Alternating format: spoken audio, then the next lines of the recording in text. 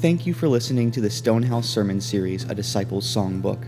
This series focuses on the Psalms of Ascent, songs that God's people would sing on their journey up to Jerusalem.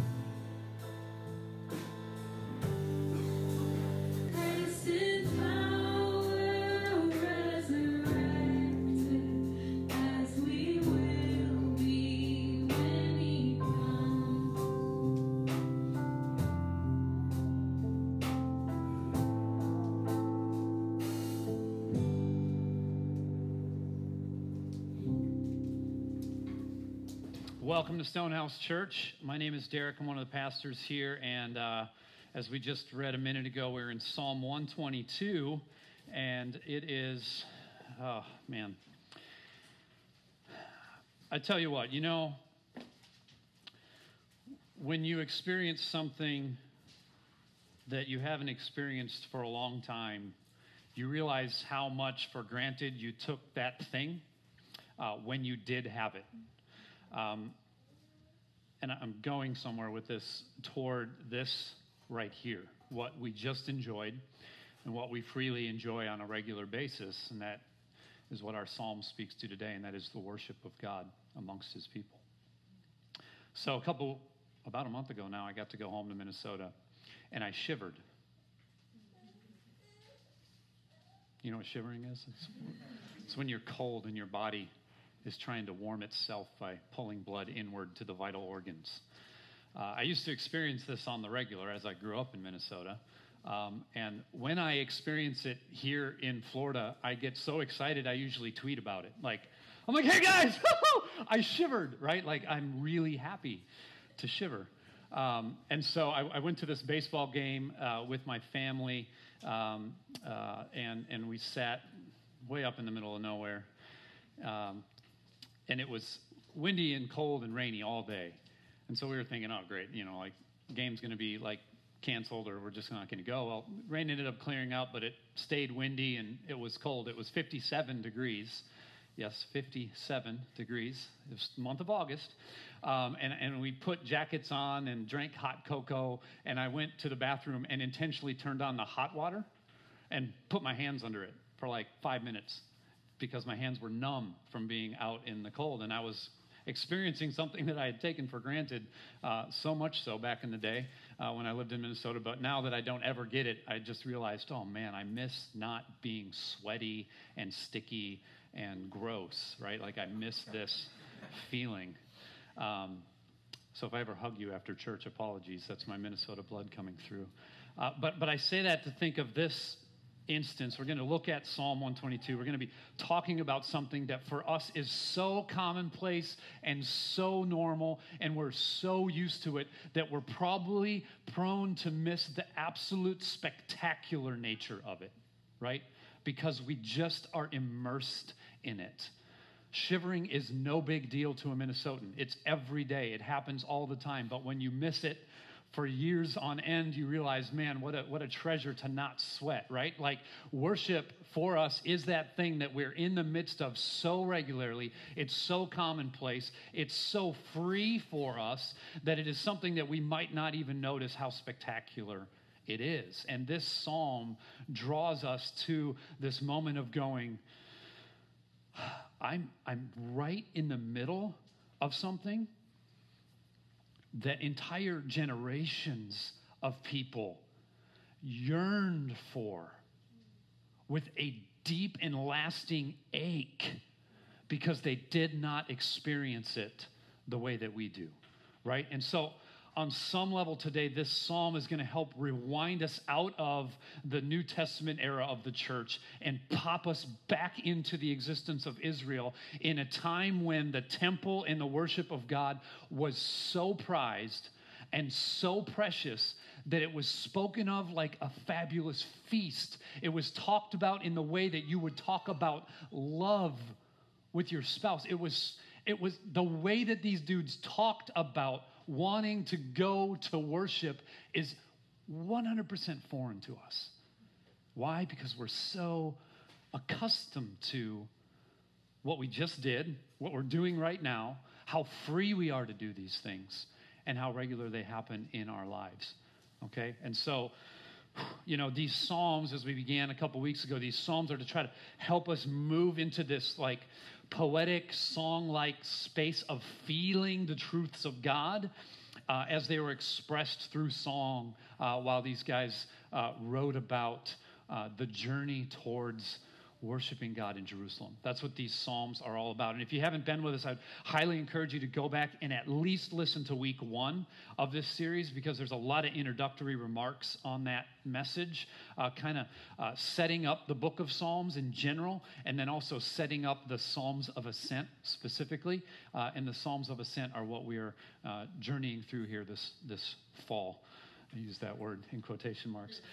So before we get into that, I need to make an announcement and repeat an announcement.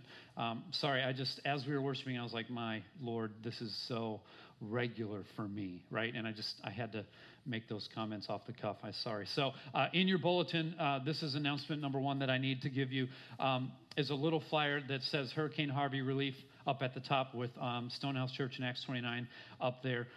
You guys know, unless you're living under a rock, last Friday, a week and 2 days ago, Hurricane Harvey made landfall in Texas, and Houston was put underwater. 4th largest city in our country, thousands and thousands and thousands of people displaced from their homes. And so we've been watching rescue efforts all week, right? Just heroic and amazing stories of people acting like Jesus, right? Not caring about their own life as much as they care about somebody else's. It's really cool to see the world exhibit the glory of God like that. Even people who don't worship God, there's something deep inside of us that says this is a moment that would mean their life is more valuable than mine. It was really amazing to watch that. I mean, it leads me to worship Jesus as I see fire rescuers, policemen, regular folks give up their lives to try to save somebody else. And so that's been going on, and now we kind of see the transition into relief. And that relief will take some time here, but then there will also be a transition into recovery. And so Stonehouse Church is connected to a larger church planting network called Acts 29. And this week, our executive director made a video and sent it out to us as pastors of Acts 29 churches and said, hey, we can help in some really specific ways. Obviously, Red Cross, amazing thing to help out. Salvation Army doing amazing. I mean, there's a lot of great organizations doing great work. And so if you're kind of led towards helping through one of those organizations, that's absolutely phenomenal, and we would encourage that. But the Acts 29 churches in Houston specifically kind of put out a call through the Acts 29 Global Network to say, here's how we can help. As a group of churches, as a body of kind of a family of churches. And so this is right out of an email from Acts 29.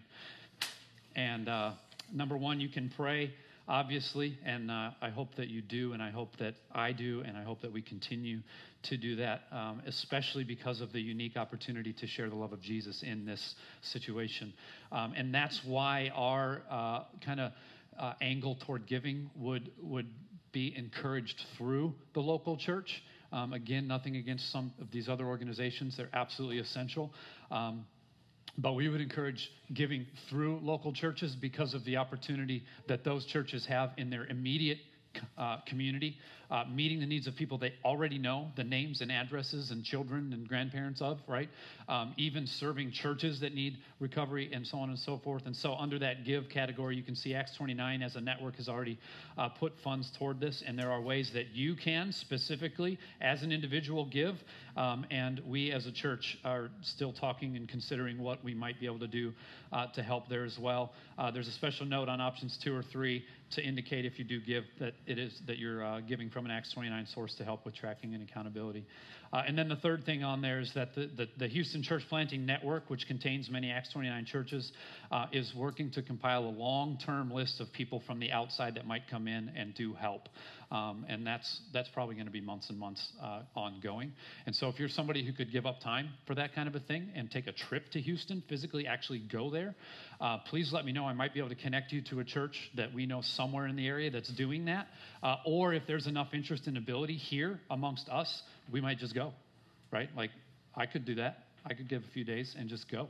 And so if there's enough interest, we could put a small team together, jump in a truck, and just work for several days to try to help. So that's what that's all about. Wanted you to see that. And then I also wanted to repeat the city groups announcement. We've got 2 city groups cranking already, Central Park neighborhood and up in North St. Pete.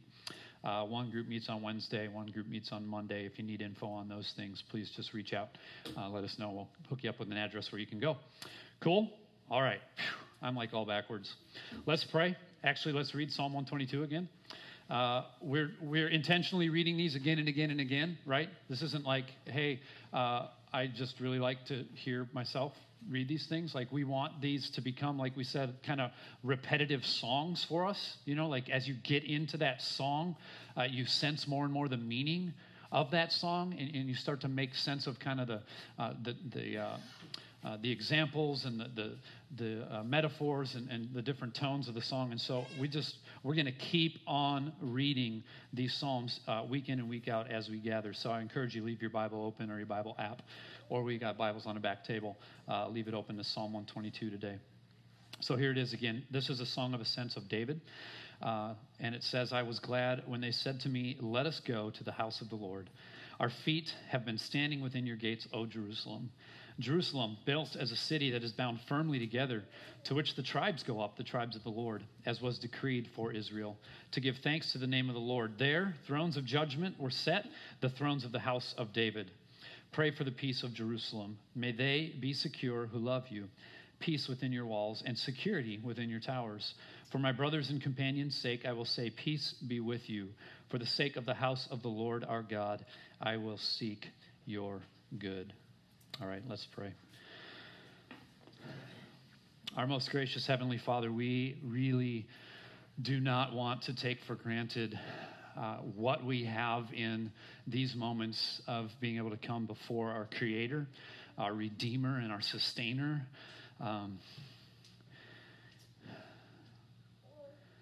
We should tremble at it, but we don't. And God, that's not for us a prayer of guilt and manipulation. God, it's just a recognition of how accustomed we are to this moment.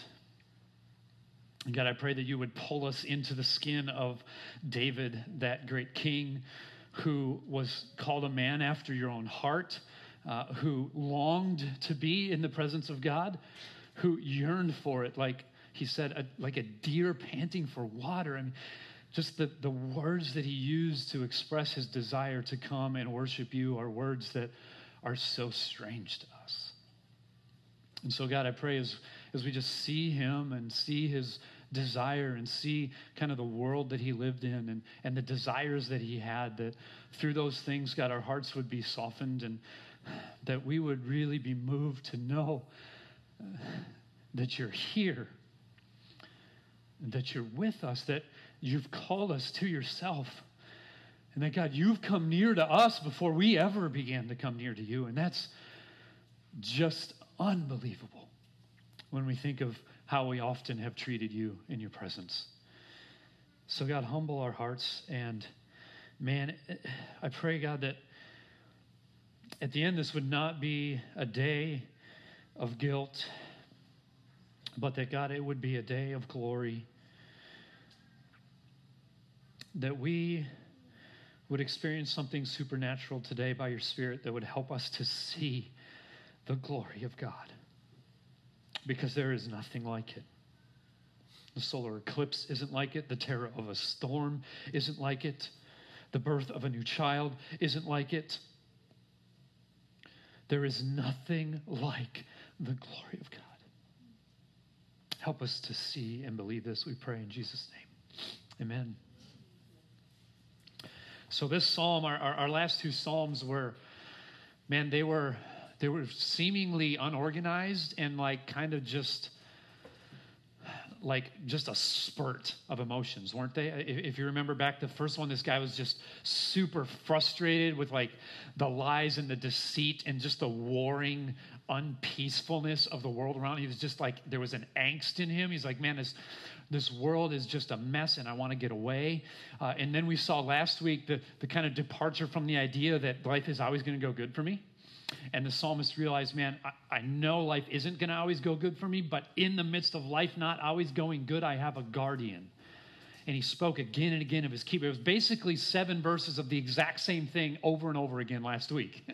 God's going to keep you. God can keep you. God keeps Israel. God can keep me. God will keep you always. God will keep you from trouble. I mean, it was just, so it was almost like this mantra this guy just kept telling himself again and again. So in this psalm this week, kind of for the first time, we actually have some sequence and almost like some like logical linear trajectory here. So it's going to be very strange compared to the last 2 weeks, but we're actually going to very clearly walk through 3 points here and see them in the text and not have to kind of contrive them and pull them out. They're very clearly there. And so the important central matter for understanding Psalm 122 is that the image of Jerusalem, the city, right, and particularly the temple in the middle of Jerusalem, right, the place of worship for the Israelites, that reality is central and essential to understanding what worship meant for the people of God in David's day when he wrote this psalm, right? And even the people of God after David's day, pre-Jesus, okay? So all of the Israelites, the Hebrew children, Jewish people, whatever you want to call them, the idea of worship for them centered around Jerusalem and the temple. Okay, and we have to see that is the existence of worship for these people. Otherwise, we'll really miss the point of this whole psalm. And so the image of Jerusalem and the temple being the center of worship here helps us to understand what it was like to be an Israelite. And to be an Israelite meant to belong to God, right? And it meant also to always be looking toward God. In the midst of all the surrounding scenarios and everything that was going on, Psalm 120, Psalm 121, right? All the stuff around. The trajectory was a gaze toward God. It was an upward, forward looking toward God. And in order to look to God, immediately your natural inclination as an Israelite would be to look to Jerusalem or to look to the temple. Like that's what you would think, because in Jerusalem and in the temple would be the place of the gathered worship, the sacrifices and the oracles of God, the places where you would hear about God, the places where you would gather with the community to look toward God, the places where you would open the scrolls and hear from God, right? They were all centralized there in Jerusalem. And so to belong to God meant to look toward Jerusalem and the temple, and it meant to worship God alone in the midst of a culture that was worshiping many, many gods, right? The Jewish people would worship God alone. And these Psalms of Ascent, as we've already said, are Psalms that help us to see that there was this continual journeying towards Jerusalem. It was actually commanded in Deuteronomy that every male child would go to Jerusalem 3 times a year. And so kind of the natural outflow of that is that when they grew up and had a family, the whole family would come with. And so it was kind of a command. It was a decree of the Lord that these people, no matter where they would go up 3 times a year to Jerusalem to worship God in the temple. And so in this psalm then, kind of the layout of this psalm, we see 3 things. In verse 1 and 2, we see the joyous arrival in Jerusalem. Okay, so Psalm 120, 121, we were talking about journeying toward Jerusalem. Now here in Psalm 122, we're talking about being in Jerusalem. Okay, so in a sense, kind of the journeying part is over. Now what do we behold now that we're here in Jerusalem? And so we see that, the joyous arrival in Jerusalem. And then number 2, we see in verses 3 through 5, the unique beauty and structure of Jerusalem. So we're going to talk a little bit about kind of the architectural realities that existed in the city and what those said to us about God.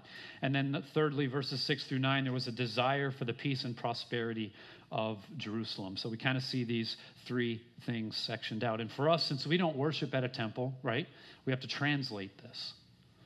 We translate this into modern Christian understanding of what it looks like to worship God. And we see in John 4, there was a woman at the well. Jesus had this conversation with her.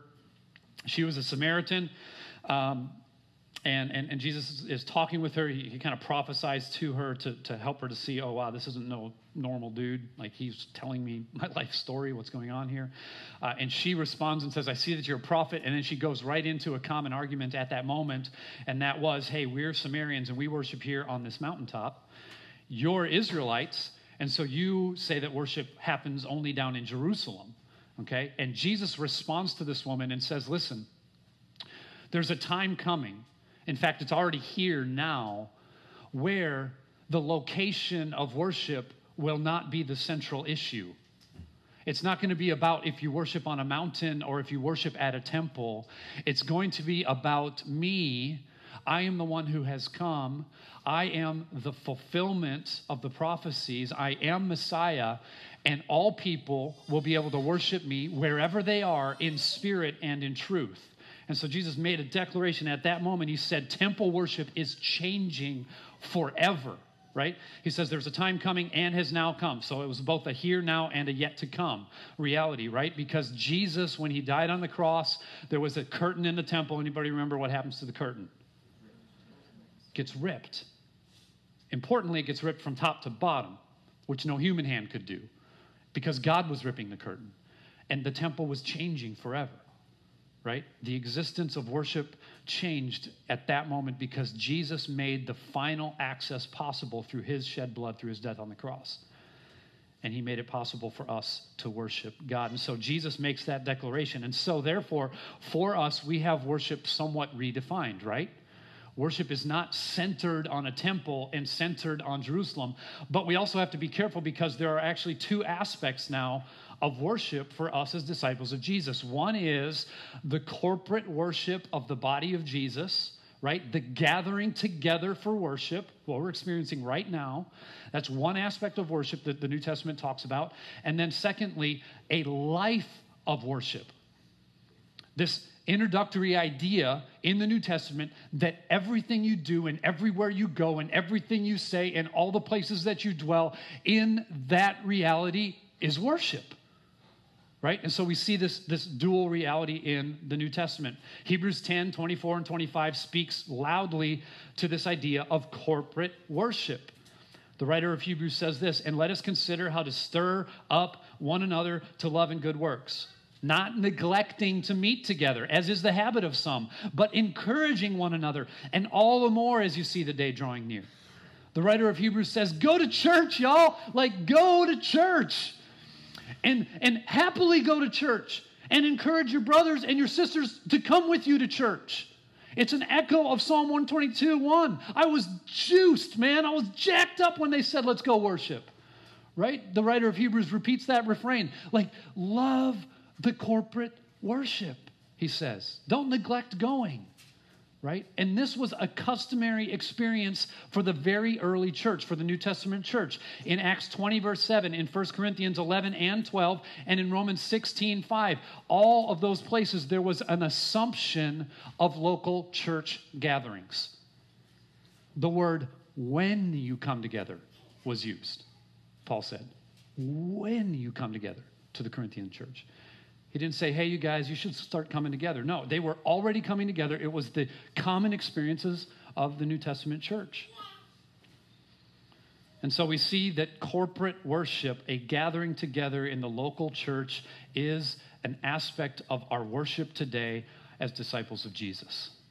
And so when we see David talk about Jerusalem and the temple, we can make a direct correlation to us coming to church. Coming to church. And I use that term loosely because we are the church, but we do also gather as the church, right? These are functional realities of following Jesus. So that's the first aspect of worship for us in the New Testament. And then secondly, there's the life of worship, Romans 12:1. And it says, I appeal to you, therefore, brothers, by the mercies of God, to present your bodies as a living sacrifice, holy and acceptable to God, which is your spiritual worship. So Paul picks up on the words of Jesus in John 4 to the woman, because he told the woman at the well that you will worship in spirit and in truth. And so here Paul says this is a spiritual worship. And so he talks about offering your whole body to God as worship. Romans 6:13 speaks of this as well. So does 1 Peter 2:5, that we're to present ourselves to God, the wholeness of ourselves, right? And Paul said, whether you eat or drink, whether you're standing up or walking around, whatever you're doing, do it to the glory of God. The whole of our life is to be worship. And this is an important distinction. This is not an either or proposition. This is a both and. Okay? To experience true worship is to experience both and.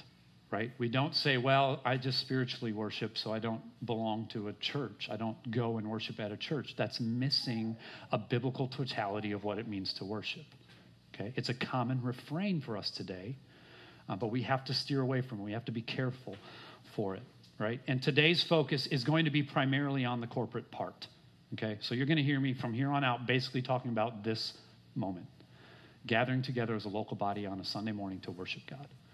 Okay, that's basically what Psalm 22 is talking about. And so we're going to be focusing on that. So we've got to keep in mind the corporate worship and the life of worship, right? Those are both realities, but we're going to talk mainly about the corporate worship today. Okay, does that make sense?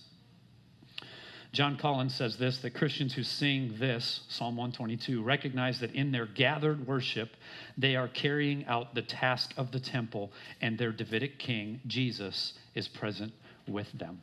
Okay?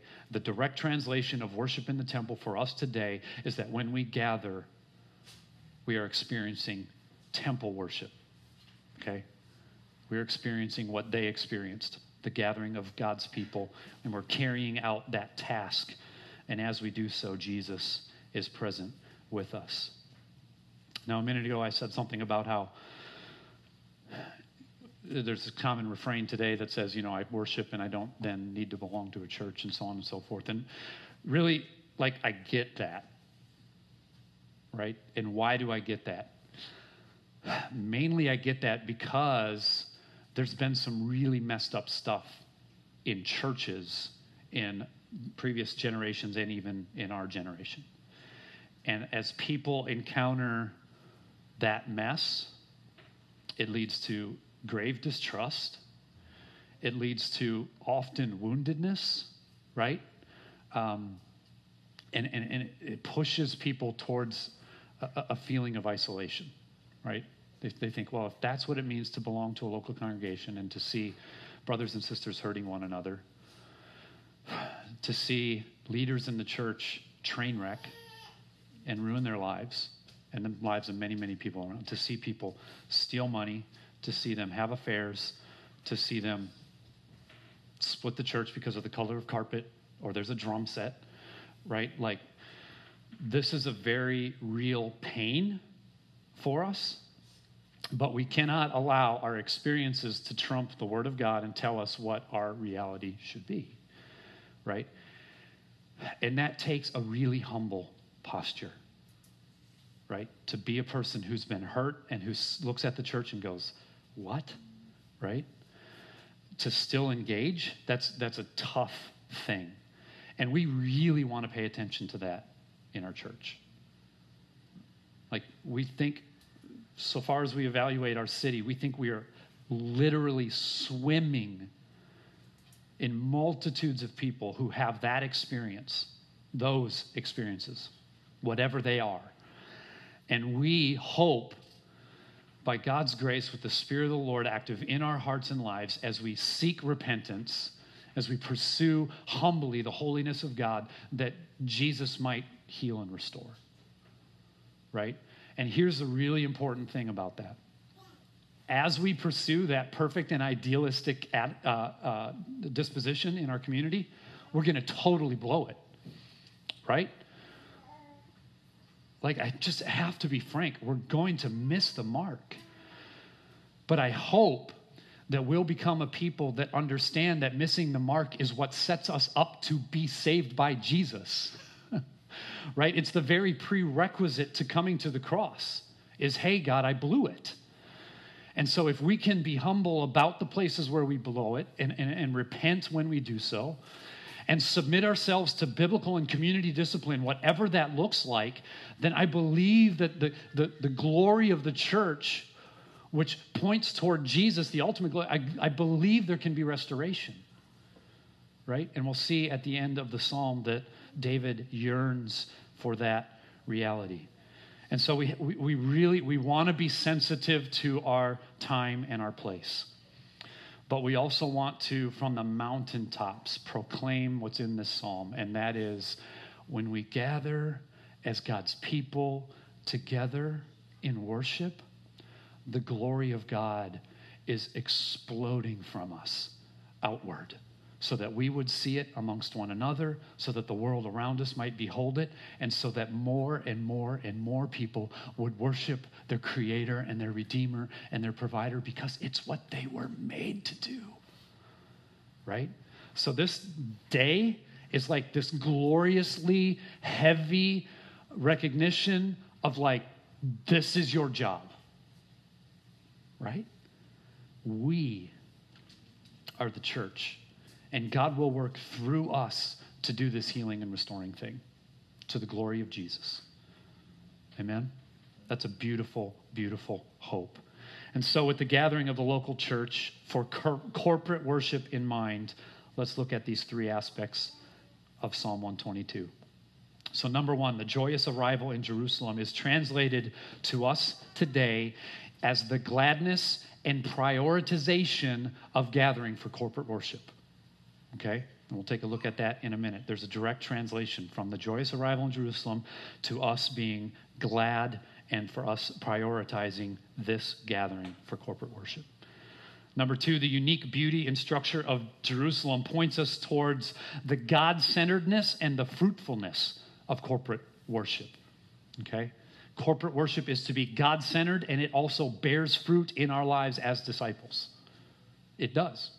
It bears fruit spiritually in our lives as we continue to gather. And then number three, a desire for the peace and prosperity of Jerusalem that David cried out for. We see a desire for the worldwide worship of Jesus. So let's take these one at a time. Verses 1 and 2, let's read those again. David says, I was glad when they said to me, let us go to the house of the Lord. Our feet have been standing within your gates, O Jerusalem. So this is David's first psalm in the Psalm of Ascents. And right away we have like this completely different feel from the first two Psalms. There's this exuberant joy that erupts from the heart of David. He's like a giddy kid who you told him he's got free tickets to the ball game. You're going to sit front row and eat Cracker Jacks all day. He's just like, woohoo, let's go watch the game. Like he's leaping out of his skin with this kind of comment. And we see there's other places in the Psalms, like we said earlier, that there's words that are used to talk about these moments that are just foreign to us, right? Psalm 27:4, there's this longing in David. He's like, man, I just want to go to the temple. Like, if I could just behold the glory of God, if I could just sit there and like absorb the word of God, oh, that's all that I want. We're just like, what a strange little man you are, right? Like this aching in him is so foreign to us, right? Like Saturday night, is that going through your, maybe by the Spirit of God, I'm not trying to condemn, right? Like maybe that's happening and that's glorious if it does, but by and large, we're really used to this. And it's another moment, right? Man, to David, to worship God it was a feast. It was a feast. The sons of Korah in Psalm 84, I encourage you, read Psalm 84 tomorrow morning. Dudes seem crazy. They're like, if I could spend one day at church, it would be better than 1,000 days anywhere else. What? What does that even mean? Right? I mean, they're speaking of their hearts yearning for the courts of the Lord. They're like, man, if I could just hold open the door at church, that's a better job than I could ever get anywhere. That's all I want to do. I just want to hold the door to let people into church. If I could just do that, man, I would have arrived. Like they're using this language to communicate the central reality of worship of God and how deep of a blessing that is to their souls. And Eugene Peterson says this about Jerusalem. He says, when you went to Jerusalem, you encountered the great foundational realities that God created you, that God redeemed you, and that God provided for you. Everything in Jerusalem led them towards this just awe-inspired beholding of God. When they looked toward that place, when they considered the journey to Jerusalem, their hearts leapt for joy because in the journey and in the arriving, they would see God. That's what they felt. They would hear God. They would experience God in the midst of the community. And now, again, culturally, like, we have to pay attention to this, right? Like, some of us think this is crazy and you're insane. And the reason that we have that thought in our mind is because church for us historically, or maybe for our parents, who knows, has been nothing but pressure and guilt and shame. Religion has ruined the joy of church because religion has said you have to be here. And if you're not here, it's a demerit. And if you are here, it is a credit.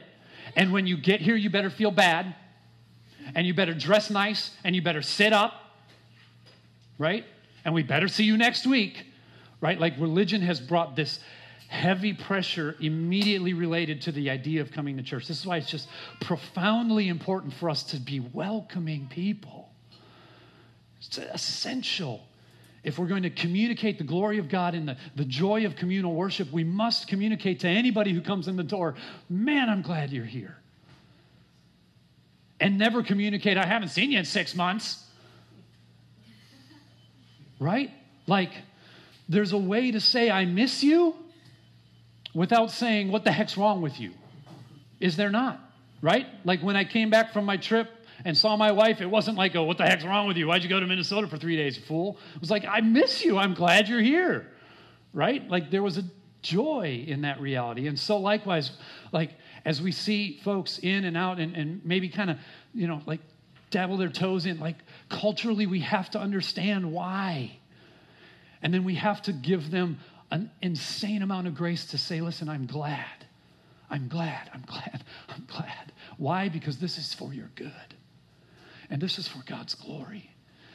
And this is a beautiful moment for you to come and see God, right?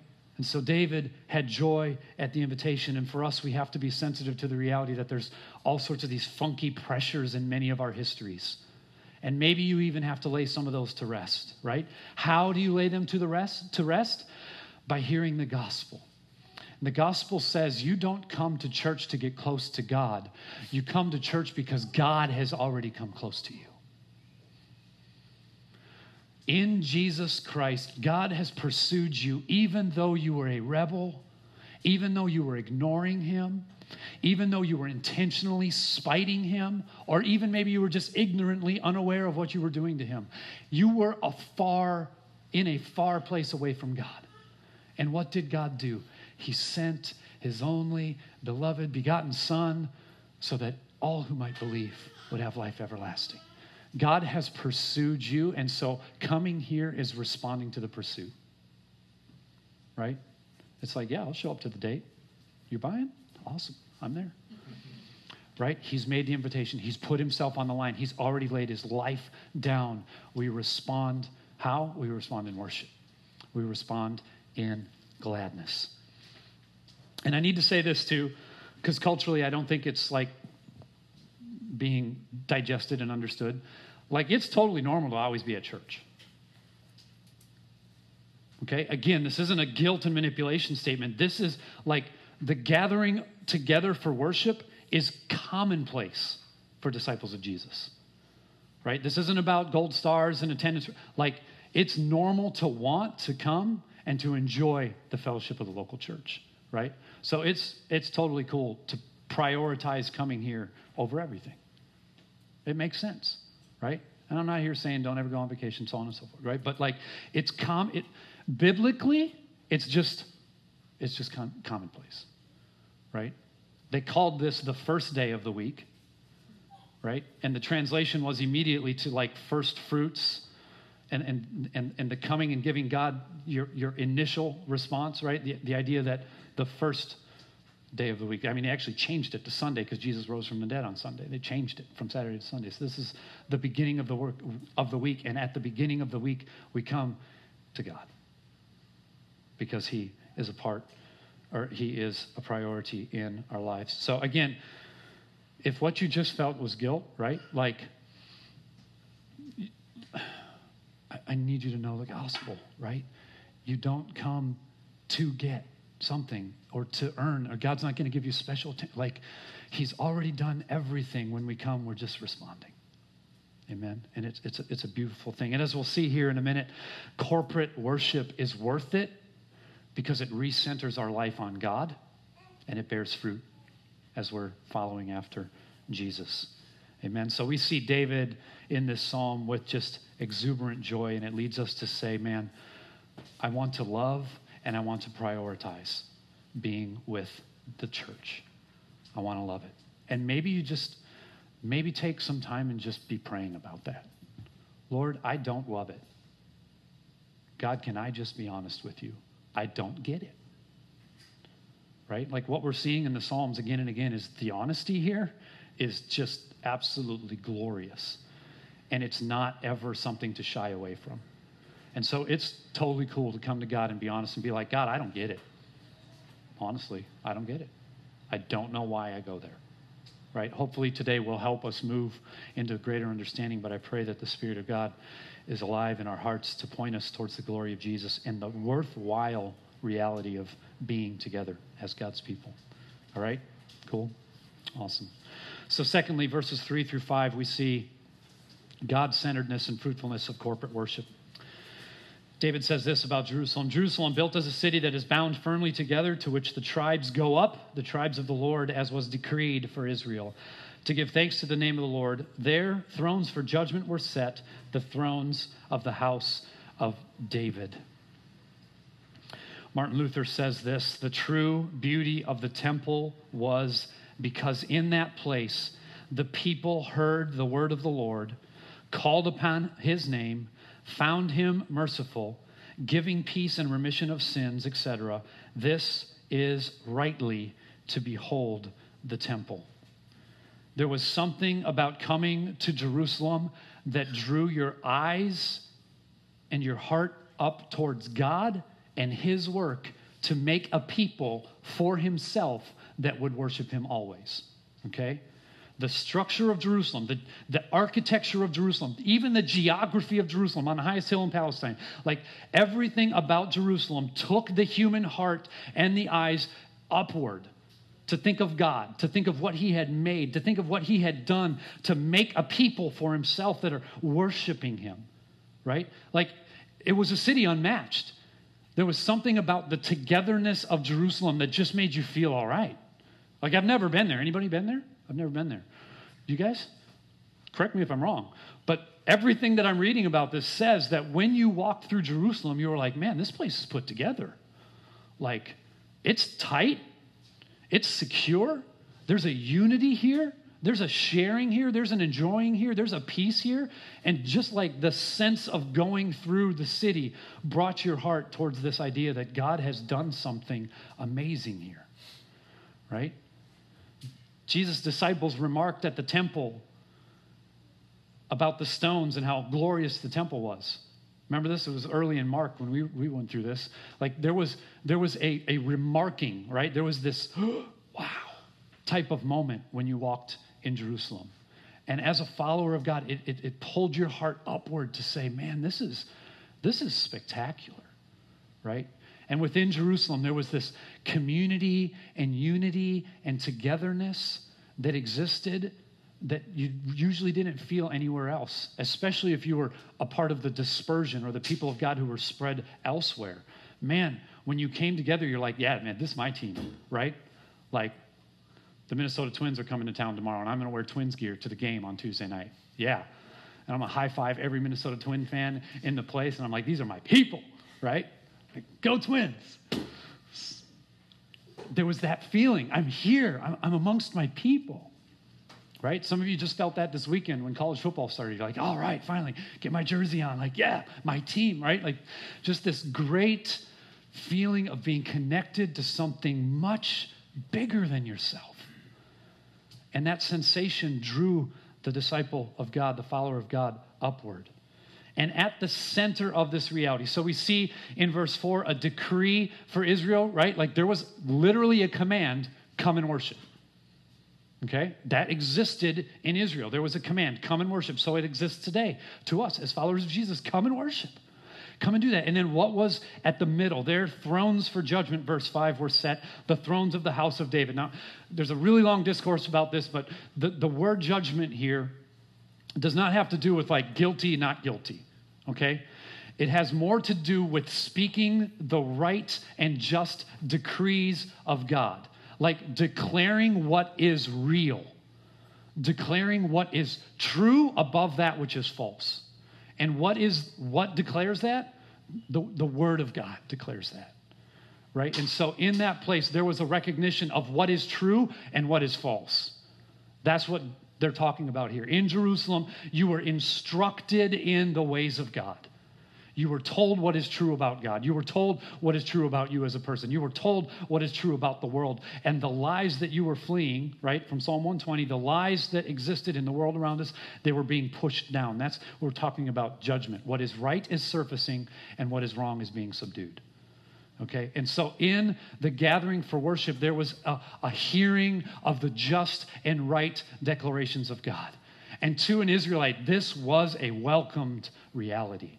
Right? And for us, this should be a welcomed reality. Like we labor to proclaim the truth of God so that it washes our souls as refreshment, as joy, as healing to our bones.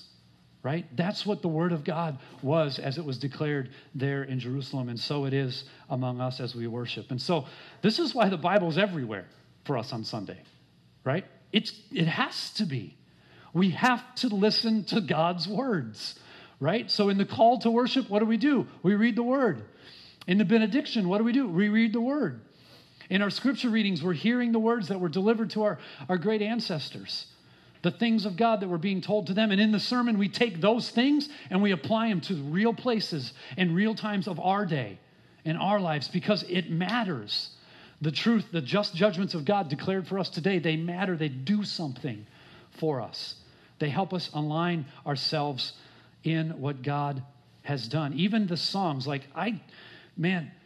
when we had all those preachers in this summer and I didn't have to worry about coming up here to speak, like the worship, when these guys sang and like the richness of that, because I'm like super distracted normally on Sunday morning, but when I didn't have that distraction, I just like, man, these guys, they preached the gospel to me through song and reading every single Sunday, and it's a glorious thing, and it's not an accident, right? Like it's something we labor toward, and it's also something that the Spirit of God gives us great aid in doing. It's amazing. So I walk out of here, and I'm like, how did God, what? He put all that together? This is glorious. So the Word is just absolutely central to everything that we do. That's why we gather with the Bible open. We see in these thrones the mention of David, the house of David. And this gives kind of a recognition of the Davidic covenant. God said to David, one of your sons will always be on the throne. One of your boys is always going to rule as king, right? And if you know your Old Testament history, you know that the throne started in Jerusalem and then there was a division. So there was the northern kingdom and the southern kingdom, right? And then after that division, the northern kingdom was sacked by the Assyrians. They were taken away. And then the southern kingdom was left alone. And then what happened to the southern kingdom? It was sacked by Babylon. And those people were taken away, right? And then we have Daniel, Shadrach, Meshach, and Abednego, that whole story, Esther in Persia, right? Like they weren't always on the throne in Jerusalem, right? So what's going on here? Did these promises from God fall apart? Did they not happen? Well, we see in Luke chapter 1, during the Christmas story, right? We see a glorious truth declared about Jesus. It's in Luke 1:31. It says this, and behold, you will conceive. This is an angel talking to Mary. You will conceive in your womb and bear a son, and you shall call his name Jesus. He will be great and will be called the Son of the Most High, and the Lord God will give to him the throne of his father David. This is amazing. And he will reign over the house of Jacob forever, and of his kingdom there will be no end. So the thrones of David that were to endure forever, Jesus sat upon as the son of the Most High God, the heir, genealogically, the heir of David from the tribe of Judah. He was elevated to the throne. When? When he rose again. He was put on a permanent throne after his death for you and me. That permanent throne was a spiritual throne today and will one day be reestablished as a throne over all the earth, because he will come back, because he's alive now and he's returning for his bride. And so we see in this declaration about the thrones of the house of David the pointing towards Jesus and the true establishment of the real temple and the eternal worship, right? And God's everlasting people. It is in Jesus that the door is opened for all who would believe. So the exclusivity of worship for the Jewish people alone is obliterated. All can come and know their Creator. All can come and enjoy worship of their true God and King. And we see in the closing that David yearned for the continuation of the worship of God. Let's read it, verse 6 through 9 as we wrap up. Pray for the peace of Jerusalem. May they be secure who love you. Peace be within your walls and security within your towers. For my brothers and companions' sake, I will say, peace be within you. For the sake of the house of the Lord our God, I will seek your good. So we see this deep desire in David for the endurance of Jerusalem, right? And we know from the history that we just kind of recounted that Jerusalem fell, right? Then they came back and kind of rebuilt, and then Jesus came, and true Jerusalem was pointed to as he ascended to the throne of David. So we see that the yearning for the peace of Jerusalem is actually connected to the worship of God throughout the generations of the future. David longed for the worship of God to be something that everyone at all times in all places could enjoy. That's when he's crying out for the peace and prosperity of Jerusalem. He's like, man, this eternal throne will stand forever and all people will be able to come through Jesus and worship. Right? He didn't quite know all the fulfillments of what that was going to look like, but he knew the promise. And he knew that the promise was that the worship of God would expand for all peoples. And this is our desire as well, that there would be peace and prosperity in the local church for the sake of the global worship of Jesus to be ever expanding, right? It pushes us towards this desire to say, man, the greatest possible good for my neighbors and for my loved ones and for the strangers around me and for my enemies, the greatest possible good for them would be to know and worship their God. And my deep yearning, oh God, even my prayer, Lord, is that you would establish worship through your people. And for us, that's communicated today by the local church growing and spreading and being pushed into all the places of darkness so that light might be proclaimed. Right? Like this is why missions exist. John Piper says it rightly that missions exists for the sake of the worship of God being spread around the world. That's why we do it. The whole point of planting churches is because not enough people are worshiping God. He's worthy of all worship. There is nothing like him, and there are thousands of people in a 5-mile radius of where we stand right now that do not know how glorious God is.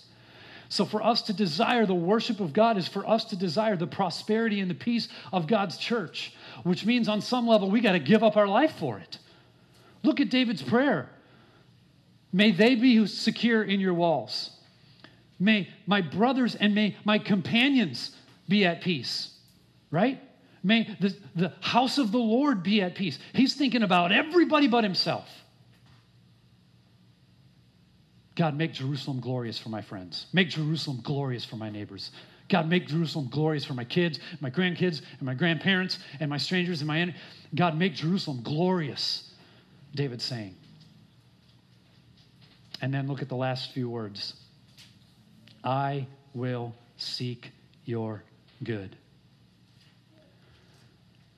Seek means to strive after, right? Like to clamor toward, like to beg and beseech and to, like, there's an everything, not like, oh, I lost my pen.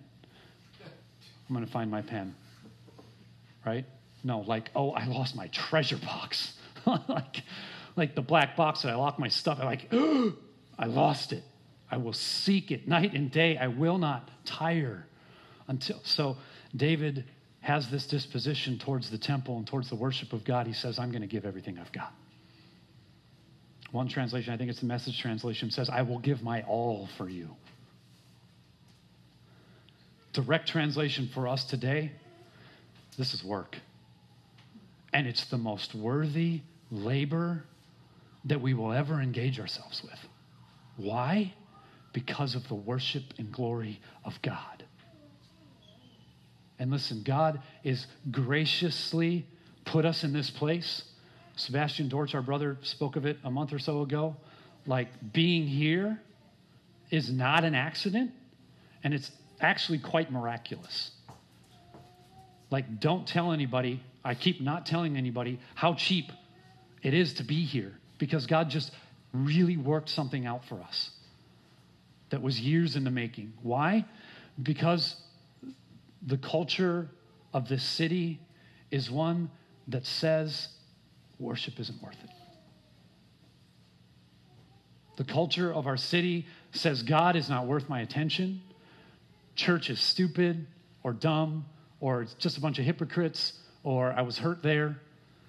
And so God just drops us in the middle so that we might proclaim the glory of God, so that we might say, we recognize the hurt, the pain, the realities of your past, but there truly is nothing more for you to live for, nothing more glorious, nothing more certain, nothing more beautiful than to live for the worship of Jesus. And so we push, right? We push to make the gospel accessible to as many people as humanly possible. And we pray like David prayed for everyone else. Oh God, would you prosper this place for them, right? And listen, when you enter into that prayer, I'm just going to warn you, it will cost you. Most certainly, it will cost you. But the only things it's going to cost you are temporary things that will pass away anyways. The eternal will be built on you laboring to make much of the glory of Jesus. And so may we deeply desire the worship of Jesus, for this God-centered, fruitful, glorious worship of Jesus that brings us toward healing and restoration, that puts us in contact with the very one who's made us. May we yearn for that. May we pray for that. May we work toward that. May we invite and bring others into that, because it is the ultimate good and the ultimate joy for people to see and know and worship their God, both now and forevermore. So let's close by reading Psalm 122 one more time. I was glad when they said unto me, let us go to the house of the Lord. Our feet have been standing within your gates, O Jerusalem. Jerusalem, built as a city that is bound firmly together, to which the tribes go up, the tribes of the Lord, as was decreed for Israel, to give thanks to the name of the Lord. There thrones for judgment were set, the thrones of the house of David. Pray for the peace of Jerusalem. May they be secure who love you. Peace be within your walls and security within your towers. For my brothers and companions' sake, I will say, peace be within you. For the sake of the house of the Lord our God, I will seek your good. So as we do every Sunday, we'll finish our time in worship and also taking communion and recognizing Jesus coming to shed his blood, for his body to be broken for us, was to give us ultimate access in worship of this God who made us. Amen.